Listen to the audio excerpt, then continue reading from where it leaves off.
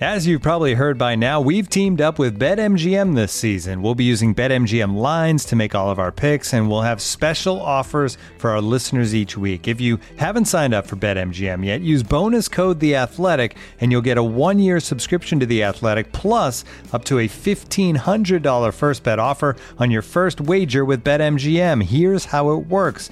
Download the BetMGM app and sign up using bonus code The Athletic. Make your first deposit of at least $10. Place your first bet on any game and claim your voucher for a 1-year subscription to The Athletic.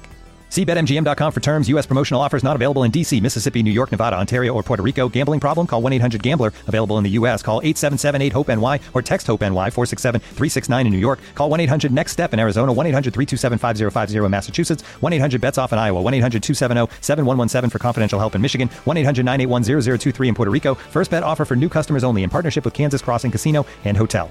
Don't forget, if you haven't signed up for BetMGM yet, use bonus code The Athletic, and you'll get a 1-year subscription to The Athletic, plus up to a $1,500 first bet offer on your first wager.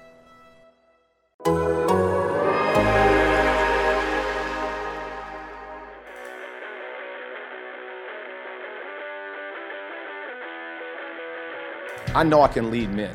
I know the game of football, and I'm passionate about it. I spent 14 years in a locker room. I went to playoffs 12 times. I got 5 dudes in the Hall of Fame that I play with. You don't think I've seen greatness? All right, welcome back. 1% Better, the upper quartile of the top quartile podcast. We need to change the name. Frank Reich's out. This is Zach Kiefer, joined by James Boyd. Week 3 of the Colts coaching search. It never ends. We're inching towards conference championships games. We are inching towards a resolution. I imagine next week or the week after, the Colts will have a new head coach. James, are you as exhausted as I am? Yes, it has been a lot. And I think that it's fun to dissect these things, to dive into these things, to look into every coach's background. But no joke, when the first wave of candidates came out, broke down all those. The second wave comes and I break down all of those. And it's like, I want to be informed. Obviously, I want to learn about these guys and their backgrounds. But it's also exhausting to look it all up and to figure out, okay, how has this person been tied to Chris Ballard or Jim Irsay or the franchise, or whose relationships overlap with whose. And so, yeah, it's been a lot, Zach. And I think for me, it's just been eye-opening how the entire process works on the NFL side as far as announcing your interviews with different teams. And I never heard the term Black Monday before until, Chap tweeted it. I'm like, oh, that kind of makes sense because everyone's getting fired and everyone kind of knows on this Monday is when the coaching searches start. So it's definitely been a whirlwind, and I'm sure on your side as well, just trying to keep up with everything and also trying to respectfully answer fans who are so, curious about every single thing and every single person. So, you want to be fair in what you report and not too hasty. And I think that a lot of it comes with being patient and being smart. And a lot of it isn't, fun in that regard. Yeah, here's where we're at. I've never covered a coaching search quite like this one. This is just wild.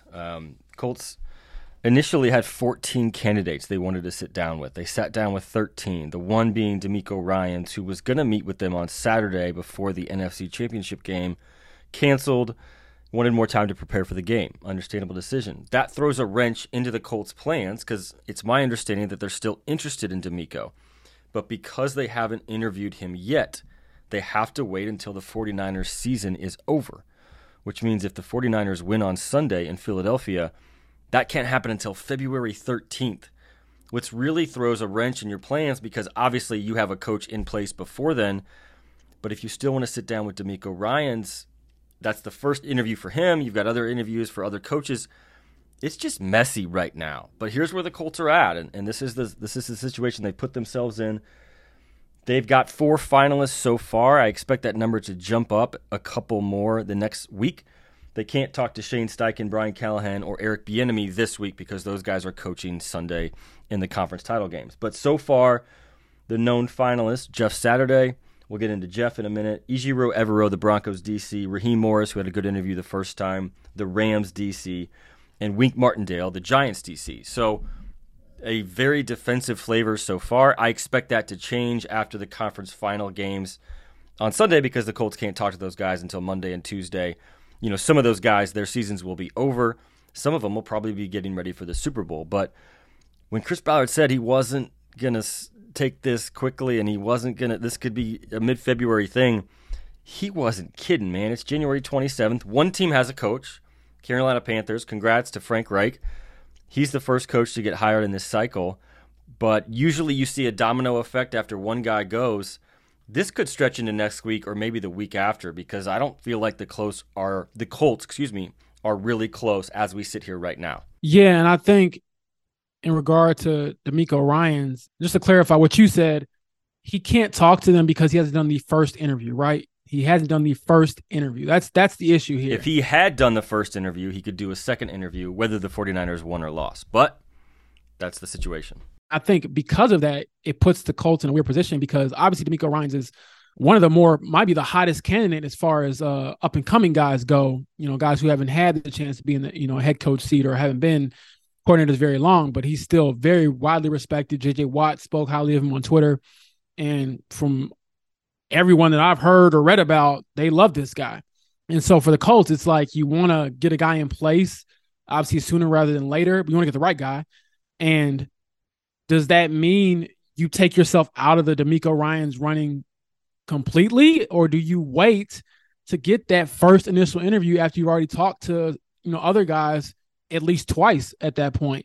That's the weird part about it. It's like you don't want to wait up forever and then other guys get snatched up, but you also don't want to eliminate yourself one of the best candidates.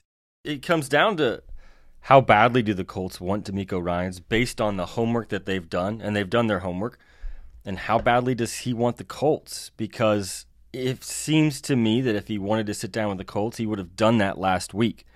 Now, the Colts have been busy, and he had an NFC divisional round to get ready for, but the reality is you could have squeezed in a meeting on Friday night after the prep is done or Saturday, but I understand that he's a very in-demand guy, and the timing didn't work out, but there's no doubt about this that Denver has a leg up in this search when it comes to DeMeco Ryans because they've already sat down Houston with as him. well. The Colts haven't, and that's the reality. And how badly do the Colts want to wait? How confidently do they feel with another candidate? These are very real things, and this is an issue that's come up, and it's just the reality. And it's fascinating because, like you said, it's one thing if he's just a meh candidate, but he's among the hottest candidates left. Dan Quinn has pulled out of jobs. He's going to stay in Dallas. And you can make a very, very strong case for DeMeco Ryans to be the Colts coach or anybody's coach with a vacancy right now. So there's no doubt about it. Other teams have a leg up in that race. But, James, there's a petition in Indianapolis right now as we pivot to the name that everybody can't stop talking about. That's Jeff Saturday. He had his second interview this week. He no doubt pitched his potential staff to Jim Irsay, to Chris Ballard, to whoever was in the interview. No doubt pitched his vision. The petition in Indianapolis among Colts fans, last time I checked, it was like above 2,000 signatures, was don't hire this guy. It seems like this movement is gaining steam every minute that passes. Because he earned a second interview, does that mean he's in play for this job full time? Absolutely. But he's been in play since the night he was hired. Right. Jim Irsay said it the night he was hired. Like he said, he hopes it's a long-term this is thing. For 8 games, and I hope it's exactly. more. And so it doesn't surprise me. I think the biggest frustration among fans, especially when we report stuff or we work on stories and send stuff out, is that they want us to definitively say, at least a good majority of them, that he's not a candidate. He's not going to get hired. He has no chance. And that's just not true. He has a chance because of his relationship. Who owns the team? Jim Irsay. Who owns the team? That ain't changing. Zach, who hired him the first time? Jim Irsay. And so I think that's the frustrating part is like, we know one of these things is not like the other, but that's twofold. Like his experience and all that stuff is not like any other candidate. And the fact that other candidates were not moved on to the second round and he was is ridiculous. Let's be honest about that. I don't know how I'll feel as a candidate if I didn't get a second interview for the Colts job over Jeff Saturday. Like that's something that I would never forget and probably never forgive, honestly.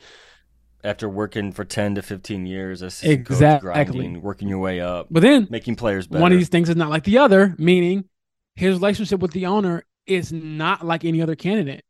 like Jim Irsay's love for this guy, his relationship with him as a player and over the years, that gives him a leg up. And I know it frustrates people, but that's reality. That's life. It's not fair.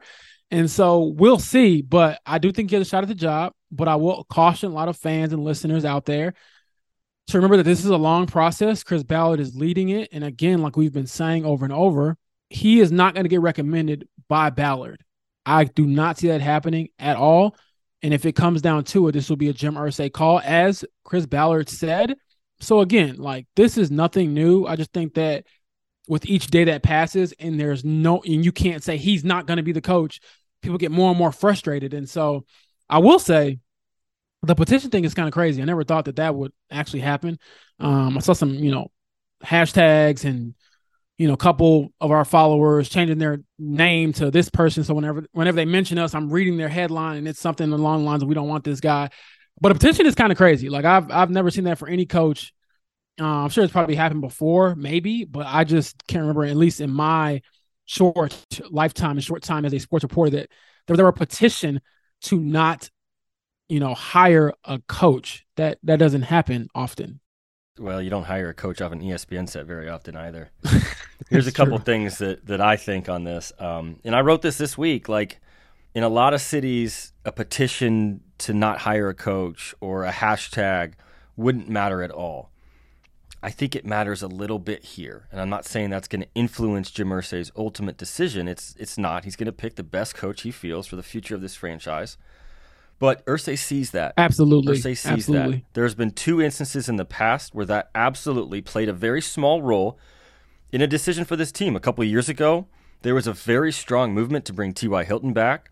Irsay acknowledged it, and Irsay pushed that deal over the finish line, calling T.Y. personally. Years and years ago, 2015, there was a strong movement to get Chuck Pagano to stay. They wanted him back. And it was very loud the last day of the season. They won that game, and Chuck was given an extension the next day. Now, these are not things that happened because of tweets. Don't misunderstand me. But all I'm saying is that while it wouldn't matter in most cities, it matters a little bit here. Irsay sees that, and he very much cares what his fan base thinks. I guarantee you he at least knows where the fan base stands on Jeff Saturday. But I'm not going to change my stance on this, James, and here's what I'm going to say. And this is one thing. I don't think Irsay's leaking anything right now, and I don't think Ballard's leaking anything right now. So consider where this news is coming from, whatever news you're hearing about Jeff Saturday being a candidate. We've been saying from the very beginning, as long as Jim Irsay owns this team, Jeff Saturday is a candidate for this job. It didn't matter that he went 1-7.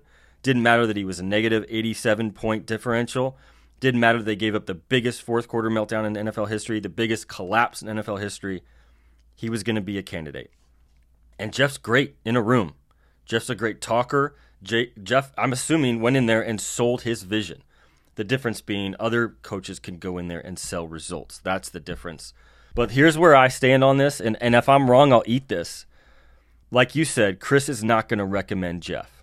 Chris is a GM that's fighting to keep his job, that's going to make 2 monumental decisions in the next 4 months that will shape the future of this franchise for better or for worse. He's going to hire a head coach, and he's going to draft a quarterback. If he screws those things up, he's gone. We all know that. He's going to bank the remainder of his tenure in this city, which he's put a lot into, on Jeff Saturday, on an unproven coach who he didn't want in the first place. No, he's not. So you're right on that, at least in my opinion. And then secondly, I don't care what's being reported out there. I'm just going on what I know from my conversations with Jim Irsay, and I've had a lot of conversations with this man over the years. I do not think he will overstep his GM and hire a coach that Chris doesn't want. Now, can it happen? Absolutely. Absolutely. Anything can happen. We covered the Colts in 2022. Literally, that's the banner headline. Anything can effing happen.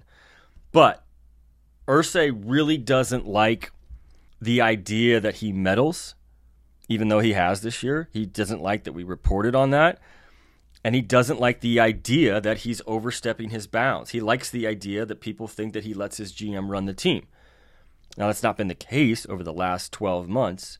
But the reality is, I think he's going to let Chris pick the coach, because you can't force a GM to work with a coach that he didn't pick. That's just terrible football. That's terrible management. And that's going to doom this franchise, I think, for the foreseeable future. I keep going back to that. It makes too much sense. for Irsay not to do that. But again, he's a wild card, and I'm not going to guarantee anything. But over the last couple of days, has your opinion swayed a little bit or changed a little bit because Jeff was the first one to get a second interview? No, I still think that what was reported when Ballard talked to us about how he wasn't, he expressed his concerns about Jeff Saturday, those things still remain the same. So again, that answer was so obvious. Yes. In translation, it was, no, I did not recommend him. That was crazy. That was stupid. That's what that was. Kind of like what everybody else was saying. Yeah, he just couldn't say it because that's his job. And I'll add this. Talking about banking on his future with Jeff Saturday, which, again, I don't think he would ever do. I think this is a definitive moment in Ballard's tenure where he can say, this is what I want to do. And if it doesn't happen, if Jeff Saturday is hired over someone he recommends, he kind of gets absolved. I'm not saying it's going to feel good, but everyone will understand like, oh, okay, you're really not being allowed to do your job. For the fourth consecutive major Exactly. decision. You know what people have told me, and I'll let you finish in a second, but people around the league have, and I've thrown this theory out to them. What if Saturday is hired over Chris's head? And people have said, well, would he just walk away? Would Chris just walk away after the draft? Would he walk away after the hire? Like, if you're a GM, whether he's the right man for the job or not, that's not for debate because he's going to be here for the next year. You should be hired to do your job. You should be allowed to do your job. Yes, and that's the most concerning thing. That's the bigger takeaway from all of this, let alone hiring a coach with no, experience and then going out and drafting a quarterback. It's like, can I do my job? And if you can't do your job, why keep the job? And whether he walks away or not, basically, you don't have to walk away. You don't have any legs to walk away on because they've been taken from you to do your job. And so that's the biggest thing that's kind of hovering over the inevitable coach decision and then the decisions that follow. So we'll see. It should be pretty exciting. Talked about it before we hopped on the pod. Actually heading to the Senior Bowl on Monday, or at least Senior Bowl week. And so I don't think they're going to have a head coach hired by then. It'll be interesting to see who's down there, how they go about that process. I'm staying here. I'm not allowed to leave. I know. So you have fun with that. I'll be down there in Alabama, living it up, nice weather and things like that. But in all seriousness, it will be interesting to see. I'm sure the teams have done it before where they go throughout the process and you kind of have a plan in place regardless of who, the head coach will be. But again, it is helpful to have a head coach, in place when you're going to evaluate potential players that you might draft. And so, yeah, I don't know if I initially expected it to take this long, but again, it seems like because of the circumstances we expressed with DeMeco Ryans and the other candidates you're bringing in, and then even like the weird weather thing where like it was like, can guys come in and interview this week because there's like a snowstorm? There's just so many factors that seem to be working against getting a coach in Indy. And so we'll see what shakes loose. But I do think that, again, the biggest thing is like, after this hiring, can we say that Chris Ballard is still able to do his job? And if not, the Colts will have bigger problems than just a head coach hiring and things of that nature. Then you have to. And that's what Irsay has always said. He's always said that this is what I hired the GM to do. And it's not a surprise to me that Irsay isn't sitting in on the first round of these interviews. They had 13 interviews with 13 different candidates to start with. And Irsay, I didn't expect him to be involved in those. And usually the process works like this. The GM runs the search. He picks the candidates. He sits down with them. They record the interviews. Irsay watches them later. But the owner doesn't really get involved until the very end. He sits in on some second-round interviews, but really just waits for the GM to present his findings, essentially. Here's my ranking. Here's my list. This is the guy I want. What can we do to make that happen? And then Irsay will get involved. And obviously Carly is involved in this process as well. She's been involved in a lot of stuff the last couple of years, an increasingly important role. But like I said, you can't hire a coach that the GM doesn't pick without welcoming some inherent flaws in how this system is run. And, fans of this team that go back a little ways, you guys remember how bad it is, how bad it can be when you have a GM and a head coach on different pages. Like, that was the entire Andrew Luck era until Frank Reich got here, was the GM, Ryan Grigson, and Chuck Pagano not seeing eye to eye on draft picks, on personnel, on who to hire at coach and at coaching staff. It really, in a lot of ways, sabotaged the start of Luck's career. And we don't need to go down that road. But, James, it got so bad to the point where Pagano and Grigson were told to go to therapy together to go to counseling together. That's how bad it was. So that's an extreme example. But, like, you got to have your coach and GM aligned on the same page. And I think you should allow your GM to hire the coach he wants. Whether that GM is going to be here for 5 years or 10 years or 1 year, at least give him a shot. You got to set up your team to have its best chance to succeed. And if you're not giving the GM the coach he picks, you're already playing behind the 8 ball. And that's just bad football. And when I think about it in the back of my mind, Jim Irsay has to know that. He has to know that. And I just can't see him forcing Jeff Saturday down Chris Ballard's throat.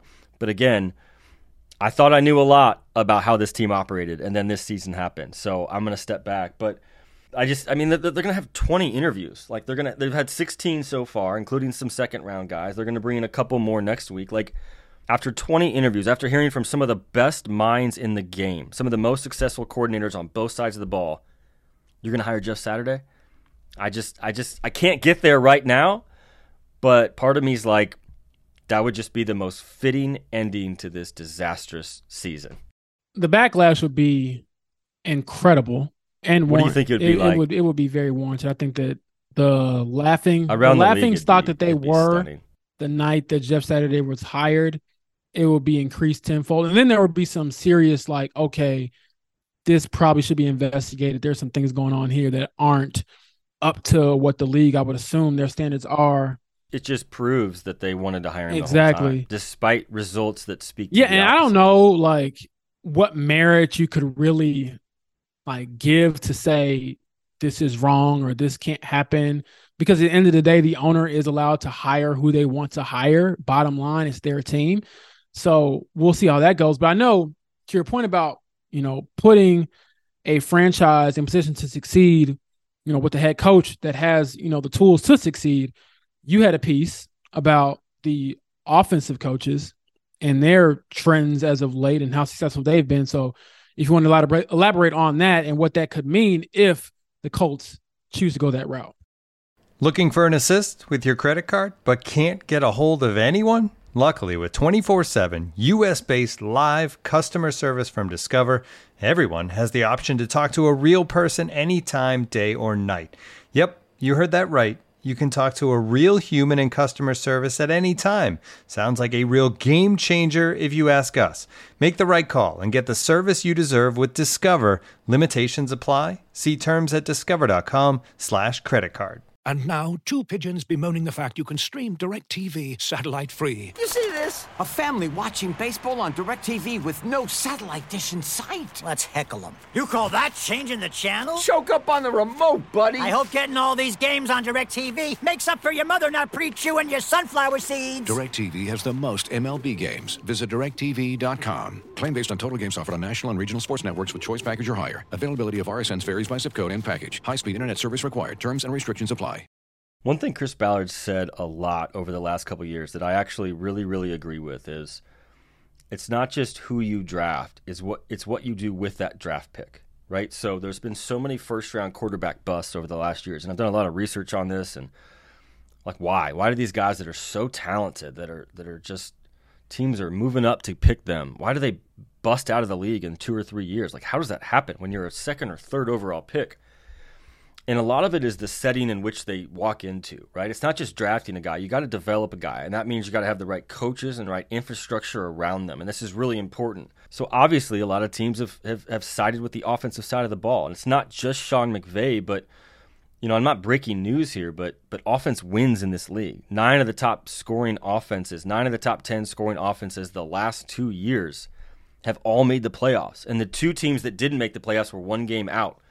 You guys know this. You guys watched the Colts this year. They were abysmal in offense. Probably one of the worst offenses we've seen in a long time in this city. And they had no shot in any game. Like, we would kind of joke in the press box, but like when a team went up 7 or 10-0 on the Colts, we were like, there's no way they can come back. It was that bad. And all 4 of the conference championship coaches the last 2 years have been offensive coaches. And if you include the divisional round, so that's 8 teams each year, that's 16 total. Only 3 teams have been led by defensive coaches. One of them is Sean McDermott, both years with the Bills, and the other is Mike Vrabel, and neither of them obviously advanced to the conference championship round. So offense wins. And it doesn't mean you're going to nail it like Nathaniel Hackett busted out in Denver in a matter of weeks, it seems like. But just think about this. 3 teams last year hired offensive gurus, per se, to lead their team. Doug Peterson with the Jaguars. They won 6 more games. The Vikings, Kevin O'Connell, they won 5 more games. The Giants with Brian Daboll, they won 5 more games. The Dolphins hired Mike McDaniel. Now, they didn't improve in terms of wins or losses, but they climbed 11 points in scoring, and they made the playoffs. All 4 of those teams made the playoffs. So it's not a sure thing, but my thinking this whole time, and I know that Chris Ballard knows this because he knows what's coming in April, you're going to draft a quarterback. That's great. But you're also going to put that quarterback behind this offensive line, and you're going to give him these playmakers around him, lack thereof, however you want to debate that. The infrastructure you surround that player with is very important for the future of that player and the future of this franchise, and coaching is so important. I've often wondered what would have happened if Andrew Luck had an offensive head coach from the very beginning, because at the very end of his career with Frank Reich, man, they were rolling. That was fun to watch, and they would have been a monster for years to come. We don't need to go down that road, but when I look at these finalists, Jeff Saturday, he doesn't really have an expertise on either side of the ball. His expertise is obviously on the offensive line, but the Colts offense didn't get better this year. Ejiro Evero, Raheem Morris, and Wink Martindale, the 3 finalists known at this point, they're all defensive coordinators. All qualified. I get it. I expect some offensive names next week. That's where I would go. That's what I would lean on. I will have no issue if they hire one of the defensive guys if they feel like he's the best coach and he can bring in a good candidate. But if you're going to draft a rookie passer, you want to have an offensive head coach. And this is a really good point someone made from my story. If you sign a defensive head coach and you get a really good offensive coordinator, what's going to happen?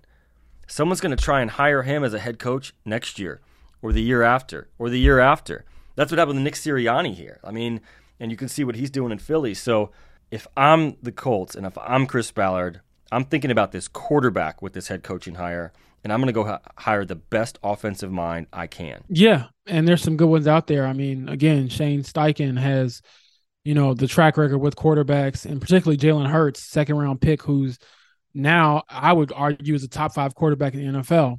And then you also have, again, Brian Callahan, who's worked with, first of all, comes from the football family and has a bunch of history there, but yeah, dad was worked with Peyton Manning, worked with Matthew Stafford, and now is working with Joe Burrow. I understand that there is not a Joe Burrow in this class. Otherwise, we wouldn't be having all these debates about who's going number 1 or who's going where. If there was, the Colts would have to get up and move up to number 1. No questions asked. And you would have teams like the Bears who would probably say no. And Irsay would do it. Like, no, we're not going to do that. We're going to take this guy for ourselves. So that's another thing that I'm very curious to see is when we get past the head coaching choice is how do you hone in and pick your guy as a quarterback, because there isn't that, just head and shoulders number 1 guy. I mean, if Caleb Williams was eligible this year, he'd be number 1, but that's just not the case. And again, I think Bryce Young is probably the most polished guy and I'm not going to lie, Zach, I'm not some quarterback guru. I don't watch a bunch of film. I've watched, enough on the guys just to know, their traits and at least be familiar with them. But Bryce Young, his ability to evade, issues, keep his eyes downfield, deliver the ball. He makes every throw. He doesn't have a cannon of an arm, but the guy, I don't know if you can teach his escapability and some of that stuff. Some of that stuff I do think is innate, but he's also 6 feet. And, this is funny. On a tangent, I did the Stephon Gilmore story this week, right? And I talked to his younger brother, Stevie. And on Marshall's website, Stevie's listed at 6 foot. On a couple recruiting and scouting websites, he's listed at 6'2".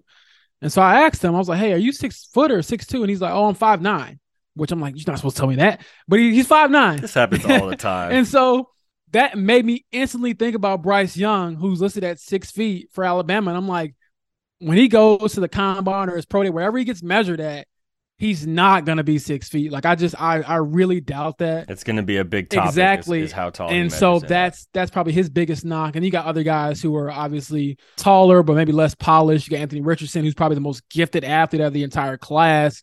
But then you got Will Levis and CJ Stroud. So that'll be very fun to analyze as well. But again, it kind of starts with who you get as your head man to lead that player and this team, because so much is riding on how you cultivate that situation. I mean, you look at Trevor Lawrence, no one doubted his talent. No one doubted that he could be a good quarterback. But there were questions throughout that season with Urban Meyer, like, is he the guy? Can he, can they make this work? Is he as talented as we thought? And he's like, oh, you give him a decent coach. And I'll give Doug Peterson credit. He's better than decent. He's really good. But you give him a competent coach and you see the jump he took from last year to this year where, a play here, a play there, they might be looking at, a chance to advance the Super Bowl. I'm not saying that Kansas City didn't deserve it, but it wasn't like the Jaguars went to, Arrowhead and were just blown out and had no chance. Like, they had a chance because that guy was back there and he was balling. And so that's what changes everything. And yes, and to, we're quoting Chris Ballard here. He said it himself, man. Like, when you walk onto the field, when you have one of the elite, it shifts in your favor every time. I get, even with the Bengals, like, they had the offensive line issues, had guys out last week, but it's like, if you just do enough to keep him upright, just enough, doesn't have to be fantastic, elite all the time, but just give him enough, he'll make it work. The guy was out there in the snow looking like he was playing on the beach, just ripping, dimes and looking like that guy. And so that changes everything. And that's the biggest thing, is just, but again, he's been with Brian Callahan, who's worked with the likes of Peyton Manning and Matthew Stafford and Joe Burrow, and has helped him develop into what I believe now is and he's the son of a coach. I tend to lean towards those guys. Yeah, and I think it's shown. Like, he's a clear-cut superstar now, and these guys are working with superstars. And if the Colts wish to draft a guy who can be a superstar, why wouldn't you go out and at least try to get one of these guys who's shown that they've done it in the past? I texted a buddy who's a huge Bills fan last week before the game. He said, who you picking? I said, I'm picking the Bengals by 3, and I don't like the pick because of what you just mentioned, because of the tackle situation, right? Both offensive tackles, the Bengals line's banged up. But like you just said, doesn't matter. Like Burrow, it doesn't matter sometimes, and that's telling. Like, he's a guy. I don't think there's a guy like that in this class, but like you said, you need to find a coach that's going to be able to nurture that talent. And again, like, you're going to be throwing this guy behind this offensive line next year. Now, is it better? Probably, because you need to address some holes. Does Bernhard Raimann improve? Probably. But again, that's a very real thing, and I just keep coming back to that. Like, where are the Colts in 2025, in 2026? So the one thing I will add is there's no slam dunk candidate. There's no, like, obvious guy that's ahead of the pack, in my opinion. Now, Jeff Saturday is a little bit of an anomaly, and he's different qualifications, and we've talked about that a lot. But what I mean is, like, there's no slam dunk guy. So I think the Colts know this, and I think their approach is, we're going to have to gamble, obviously, on this hire, and then we're going to probably have to learn through this process. They're going to have some growing years. They're going to have some lean years. I don't expect this team to compete for the division next year. Maybe they do. It's the AFC South. You never know. Top 10 pick again. With this quarterback uncertainty, it's hard to see them take that step. And the one thing is, they're going to have to bet on traits and the things they think this coach can grow into. One very interesting quote that I dug up from Jeffrey Lurie, who owns the Philadelphia Eagles. Remember when they hired Sirianni? It was a stunner. He was like the last guy they interviewed. Nick was on a flight to Bermuda for vacation, and they were like, just come. And he was like, I'm not even prepared. He ends up getting the job, and they're like, look, we hired Nick because of the coach we think he can grow into. And he's grown really fast, and he has changed the way they play. And it helps when you have a really, really good GM and Howie Roseman. He's just got talent all over that roster. But my point is, there's not a guy like a Doug Peterson out there that's just going to come in and change the culture and win right away. I don't think this roster is ready to do that. I don't think any of these coaching candidates are ready to do that per se. Would love to be wrong, but I think this is going to be a process. And so the Colts need to stop thinking about 2023 and 2024. Where's this team going? It needs a direction desperately. It needs a new voice, in my opinion.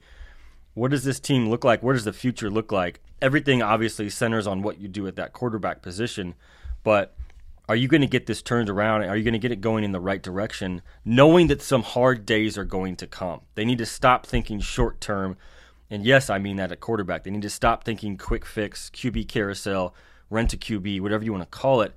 They need to think long term and know that some hard days are going to come. Who's the right guy to handle that, to sort of soldier them through that? I mean, it's going to be tough sledding with the next couple of years. There's Absolutely. Still talent on this roster. I agree with Chris Ballard on that.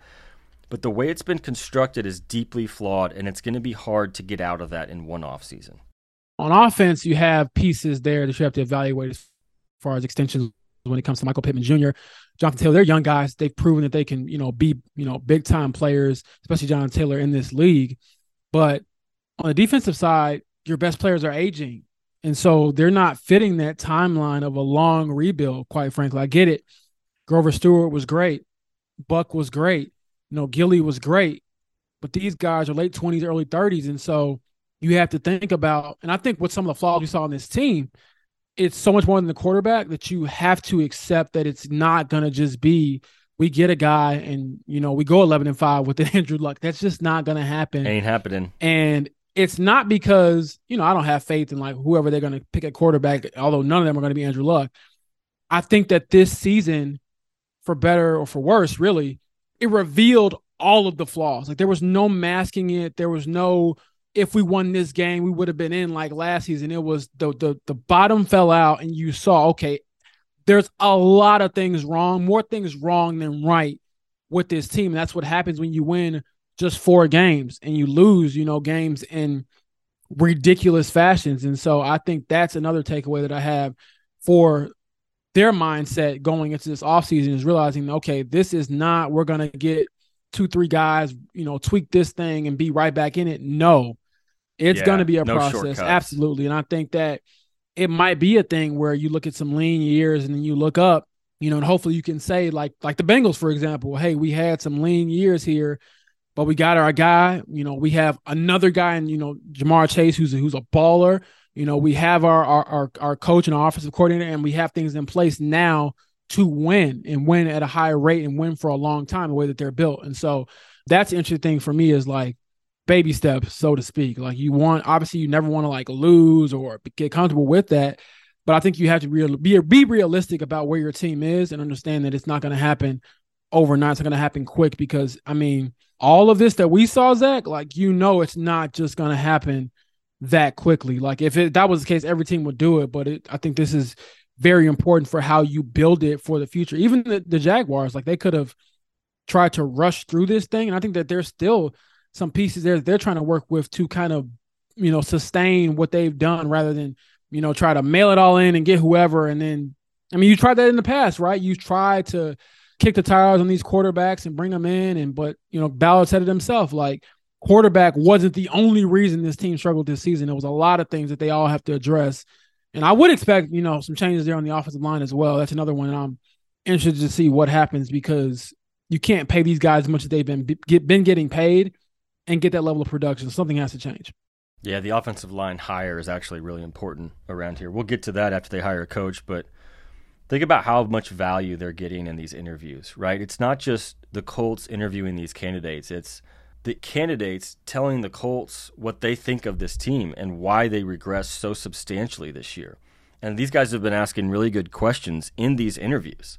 Like, how did this happen so fast? How did you guys go from 9-6 last year after that win in Arizona to where you are now, picking 4th overall in the draft? And I think that evaluation is going to be very, very important because the Colts thought they were doing this the right way.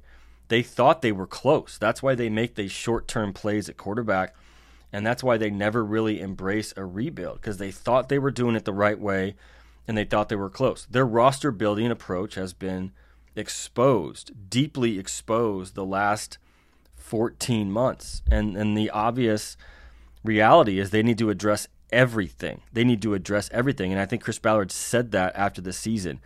Everything will be evaluated, and we've said this before on here. I expect some veteran players to be moved, whether it's a release or a trade. I expect some contracts to look different, and this Colts team is going to look different in 2023, and it should be, and the results might not come right away because that's the reality of how this league works, but to just think they can just keep doing what they're doing and throwing a rookie quarterback is just terrible approach right now, in my opinion, because there were so many things, like you mentioned, that were wrong just beyond the quarterback this year. And that's a really serious thing. So we'll see what happens. Andrew Luck is an anomaly. Like he was going to make it work with pretty much any coach he had because that's how good he is or he was. That's not the case with a lot of these quarterbacks, man. Like you look at some of these guys, they're not going to come in and be Joe Burrow. They're not going to come in and be Patrick Mahomes. They're going to come in and be, Tom Brady. And the latter two actually sat it, a year before they played. And so that's what I want to drive home is like, it's just not going to be that, quarterbacking, that position, it really matters who's like kind of building that cocoon or that structure or that infrastructure around you to help you succeed. So we'll see where the Colts go. Again, I would expect them to obviously have some offensive candidates in there. It's one-sided now just because of how the playoffs have kind of gone. Obviously, the candidates we've talked about are still playing and competing, but this is interesting. And every time that I feel like I know what's going on, I have to remind myself that I don't. This is all new. I don't think anybody's ever been through this type of coaching search. These candidates, even the D'Amico Ryans thing is weird. Like, there's a lot of layers to it, but obviously we'll be here to cover it all because that's the job. And we don't get to go to the Bahamas or Jamaica just yet. Hey, you're going to Mobile. Oh, Mobile yes. That was January. definitely on like my bucket list of places I wanted to go. But jokes aside, I'm excited. I mean, first time going there, so it'll be cool to check it out. Yeah, you'll get some good stories and you get to watch quarterbacks. Exactly. The good news is I did talk to a team source this week, and the really good news is he told me directly, this will end at some point. The Colts will hire a coach at some point. So I know a lot of you guys are out there worried.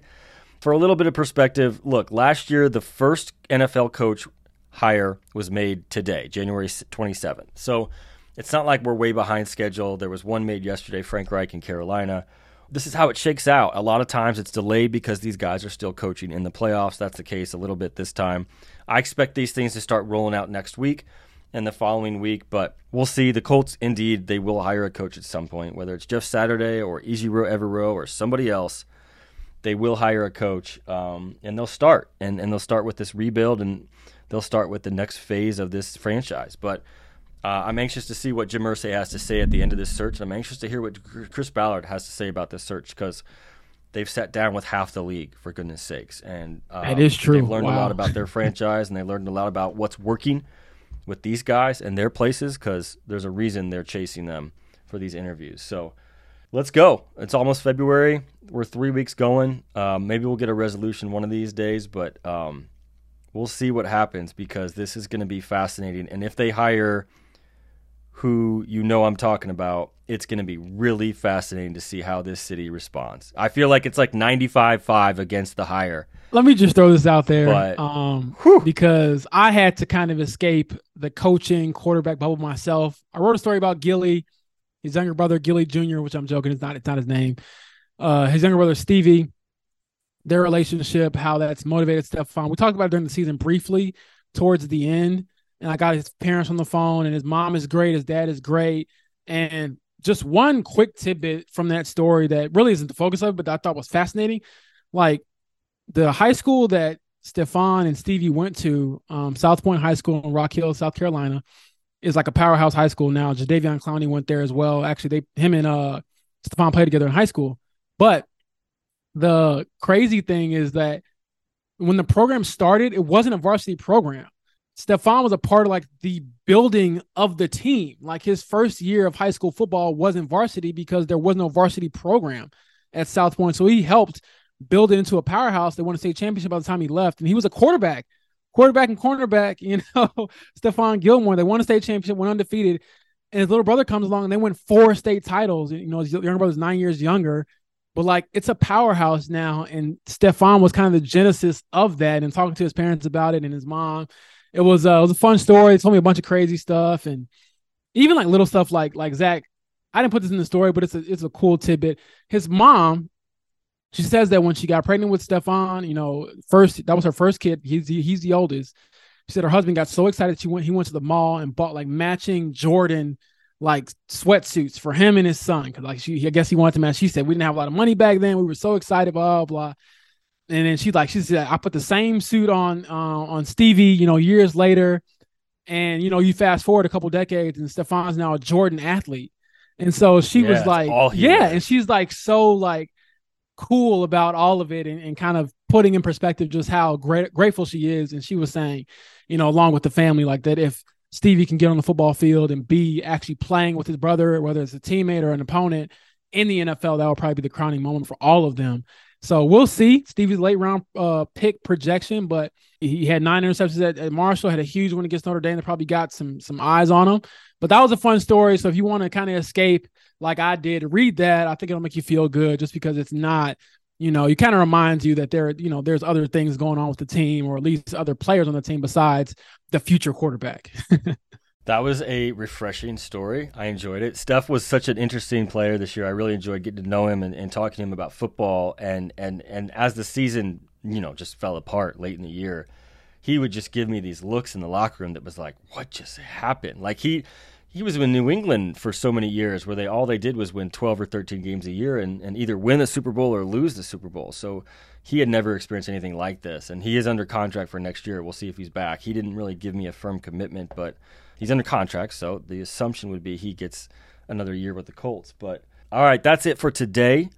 Another eventful week in the interview world for the Colts coaching search. Maybe, James, maybe the next time we talk on this podcast, maybe the Colts will have their new head coach. I don't want to guarantee anything. I know they're in the second round of interviews, but things happen quickly. After moving very slowly for very long, they will happen quickly in this world. We'll see what happens, but 6 or 7 finalists. I originally heard it would be 3 to 6. It's at 4 right now. I expect a couple names to trickle out on Monday. They'll go through the second round of interviews. These are the important ones. These are the ones in person. And then we'll go from there. But they might have a coach the next time we talk, which would be just awesome for us because we could move on with the rest of our life and see where this team is going. Zach's interview is scheduled for Tuesday, 9 a.m., so he'll be there in person.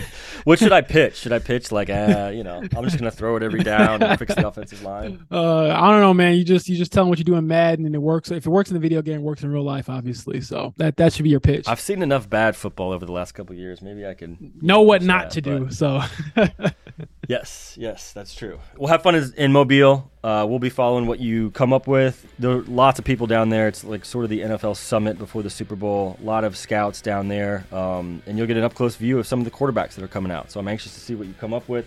I'll be holding the fort down here, waiting for the Colts to make a move.